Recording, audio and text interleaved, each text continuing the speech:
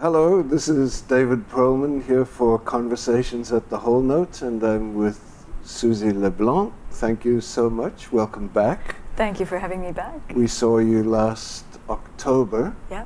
Just before you released the Elizabeth Bishop CD.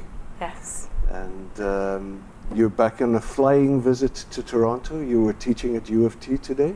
Yes, I had some concerts last weekend and some teaching today. The concerts were at Trinity Chapel, right? Yes, beautiful chapel. Yeah, with Daniel Taylor and his group. And then we did it at Stratford for John LeBlanc and his organization there. And Martha Henry was reading, so the great pleasure of hearing her read. Yeah. Oh, great. Yeah. And you're here and just briefly, and then you're off to Seattle? Yes, right? actually the next thing is Seattle with Ensemble Constantinople. Okay. And Edmonton. We've just put out a CD, so we're actually performing the songs from that. And afterwards I go to Halifax for the gala of the Lieutenant Governor Masterworks Award, Nova Scotia Masterworks Award, and that is because the Bishop CD is a finalist, one of 5 finalists for the prize, which is $25,000 for first prize, and that wouldn't hurt. It would be lovely to do more music. Yes, exactly. If you are in need of music. In need of music, we are in need of all sorts of things. Right. But yeah, fantastic. That's exciting. It's very exciting because it just being a finalist is already an amazing honor. It's a multidiscipline prize, so there's a play and there's visual arts, and so we're amazed and very, the date very of that happy. is when? That is November 20th. It will be announced on that day. Nice. Yeah. And Ensemble Constantinople, the CD is called? It's called Métamorphose, Impression Baroque. Okay. And it's a CD which is very much influenced, and the starting point was Barbara Strozzi's music. There's also some Monteverdi, there's also some Stefano Landi, there's some Kapsberger, and so instrumental sections, of course, with Constantinople. I sing about 6 songs on it. So it's and who's Ensemble Constantinople? Who are the players? They 2 brothers, right. Kia Tabassian and Zia Tabassian, and then a gamba player called Pierre-Yves Martel. That is the core group.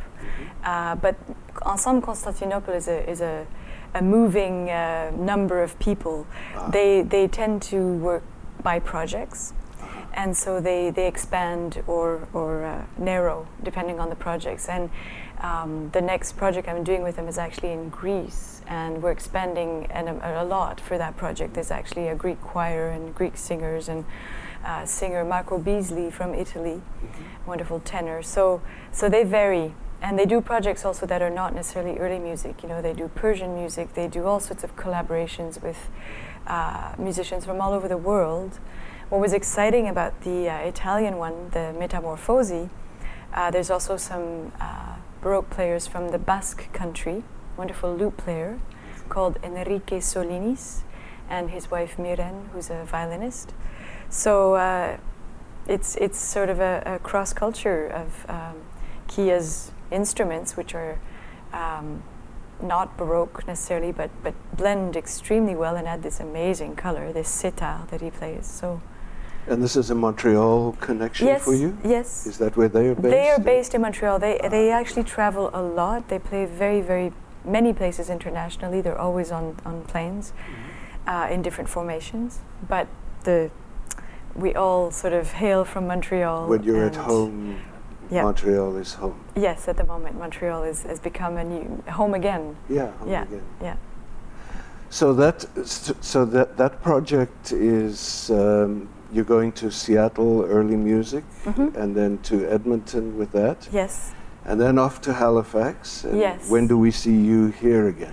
I'm thinking, when is the next concert? Because I'm teaching here in January with Lucas Harris Continuo Collective. But as far as concerts, I think I might have to plan something. I seem to be not. You're not on the I'm December not on the list. Messiah No. list this year, huh? No, and I actually am not performing here in the spring either. So we'll have to do something, work on that maybe for the fall. I could organize something. I'm thinking of doing a launch of my Christmas CD in Toronto, but actually it hasn't been planned yet. Yeah. So I could do a few songs then. Last time we spoke, you were actually, you talked about how you were going to do a third Acadia CD, and you said you were going to be working on it in January of this year. That's right. So this is it? This happened, and this is it. Yes, a new Acadian CD was born, and this one is a Christmas album, recorded in the snow in Memramcook in January, and it just was released at the end of October. This is an Atma? Yes, this project? is an Atma release, yeah.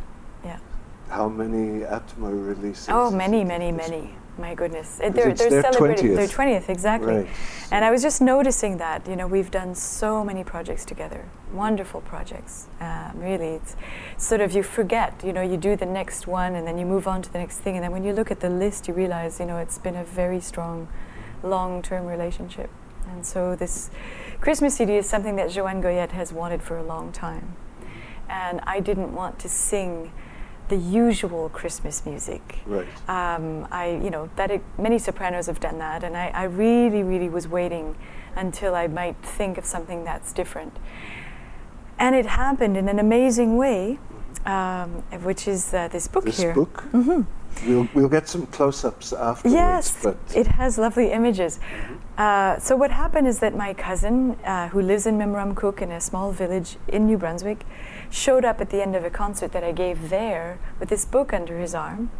And he rescued it from a college there, which is now defunct, which is the Collège Saint-Joseph, where my father studied, where his father had studied, where my mother used to sing when she was a young girl. And it had been discarded when the college closed, and it ended up with the baker's daughter, and she didn't have any use for it, so he asked her if he could have it. And he brought it to me because his mother had a beautiful voice, and she used to sing songs from this book. And he thought it should stay in the family, and it should be with the person who's the singer now. So I took this home, and it's published in Paris in the 1890s, so it's not Acadian per se, but it came over with somebody at some point in the 20th century, and there's a lot of songs in it that we all know, Sur le pont d'Avignon and Chaperon Rouge, and lots of well-known French folklore. But at the end, this is what caught my eye, is that as I was looking, the end is just a small section of ancient Noels. And when I saw that, I thought, that's interesting. Let's see which Noels are in there.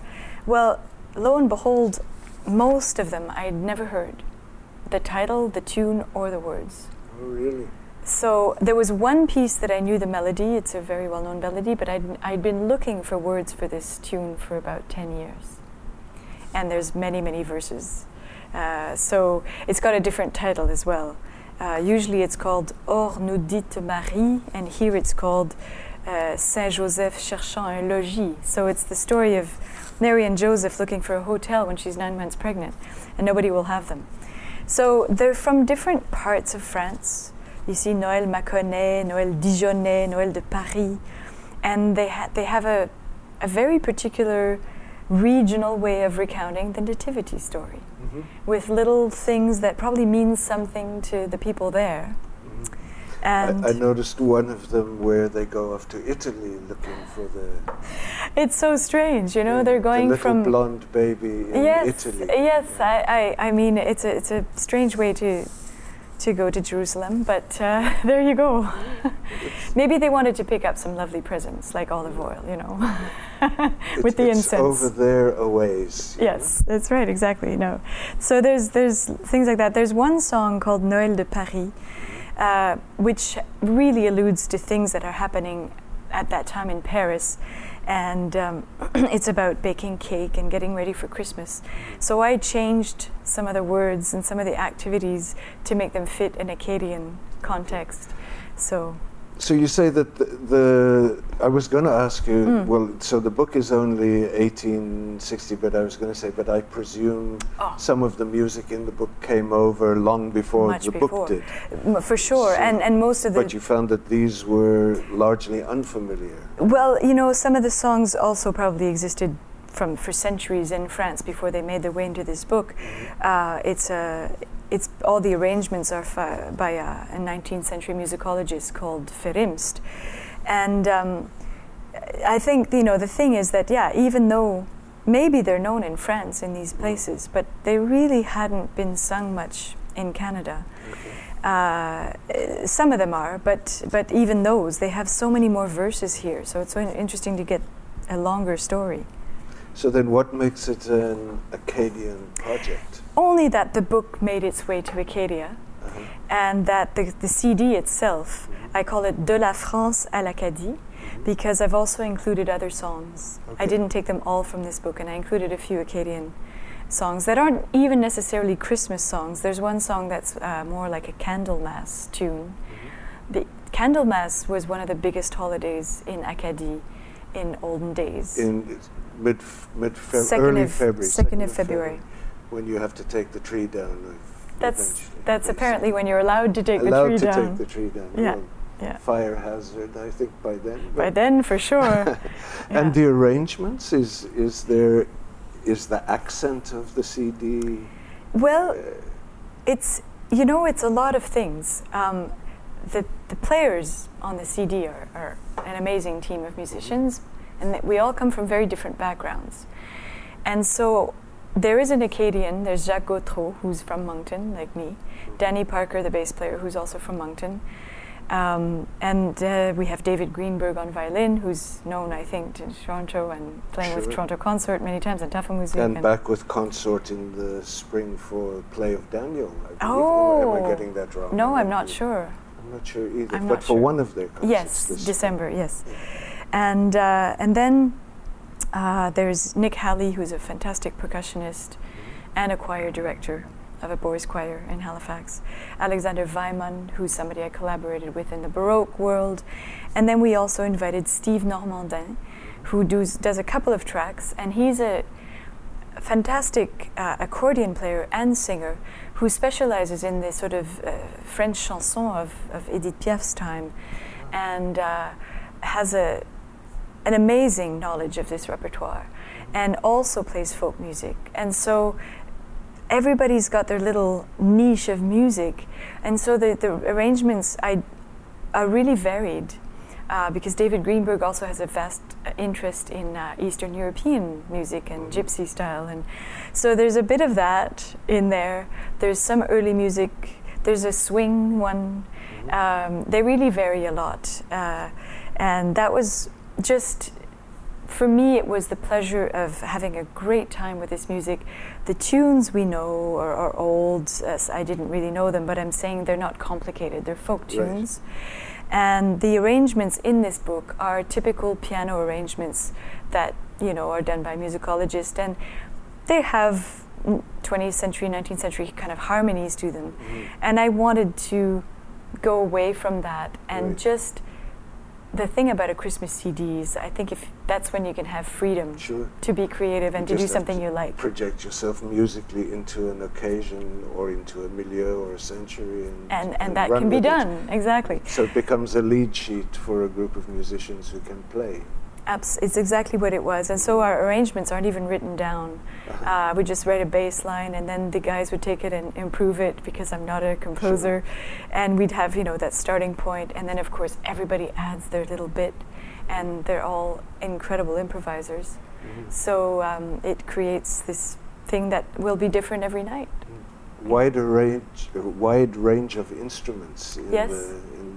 Including Suzie LeBlanc on melodica. Oh, I see. That's been noticed, has it? It has been noticed. Yeah, well, melodica is a very wonderful little thing. It's just a little plastic keyboard with a tube. Yeah. So versatile. I've become a total fan of playing the melodica. You can play chords, melody. It's a bit like a singer. You can really inflect with, because you're using your breath. So yes, I do play a little melodica on there. we did an interview a few years ago with an opera singer called Marcus Doss. Uh-huh. And he uses a melodica as part of his warm-ups. Really? It was an instrument that he's incorporated didn't realize that. Into his own practices. It's happened to me that, I'd get really tired practicing and I would want to read a modern piece or something, and you're not always able to have a piano. So this is very light to carry in a hotel room, and I would learn my music. An instinct for phrasing, for sure, for using it. Also. Yeah. No, you're completely right. Yeah. And I harpsichord as well, which was interesting. Alex plays harpsichord on there, and also harmonium and piano is on the CD. So I read somewhere, I can't remember, that harpsichord was actually also very much an Acadian institution in the late 1700s. They brought them over. Mm-hmm. Yeah, with the violin was the main one, and harpsichord and some flutes. So we have a harpsichord playing in some of the tunes for sure. Yeah. So this project is an Atma project, but you're also trying to tour it. Yes. I mean, putting the CD out is sort of a way of saying, well, here's the music, and what we really want to do is perform this music, because it's so much fun. You really want to dance when you hear it. And, well, that's how we sell CDs. It's at performances, and why not? I mean, Christmas concerts happen every year, and to bring new songs, rare songs that have been really left alone and forgotten, some of them, it would be great to bring them back into both French and other communities. But it's a big group to tour. It is a bit of a large group to tour. I'm not quite sure how we're going to do that. At this point, we're doing 2 concerts in December, which Alex wasn't able to do because of previous engagements. So we're actually rearranging things so that we can do it without him. But it's still a big group, So, and I'd love to tour with the entire group because it's better. So we're hoping, I'm working very hard on playing the tour for 2015, 2016. And maybe we'll do it in Toronto. Got some ideas already. All right. Yes. So that would be then. Suzie LeBlanc goes Indiegogo. Yes, I'm not the only one. Take a commercial break and put in a quick plug for that, because that's got an expiry date to it, doesn't it? Yes, the campaign goes to November 22nd. Yeah. The goal is $10,000. This is my little commercial break. Mm-hmm. And it is to tour the project. It's also to pay, to bring it to showcases, because that's also expensive to do. And that's how you get the presenters interested.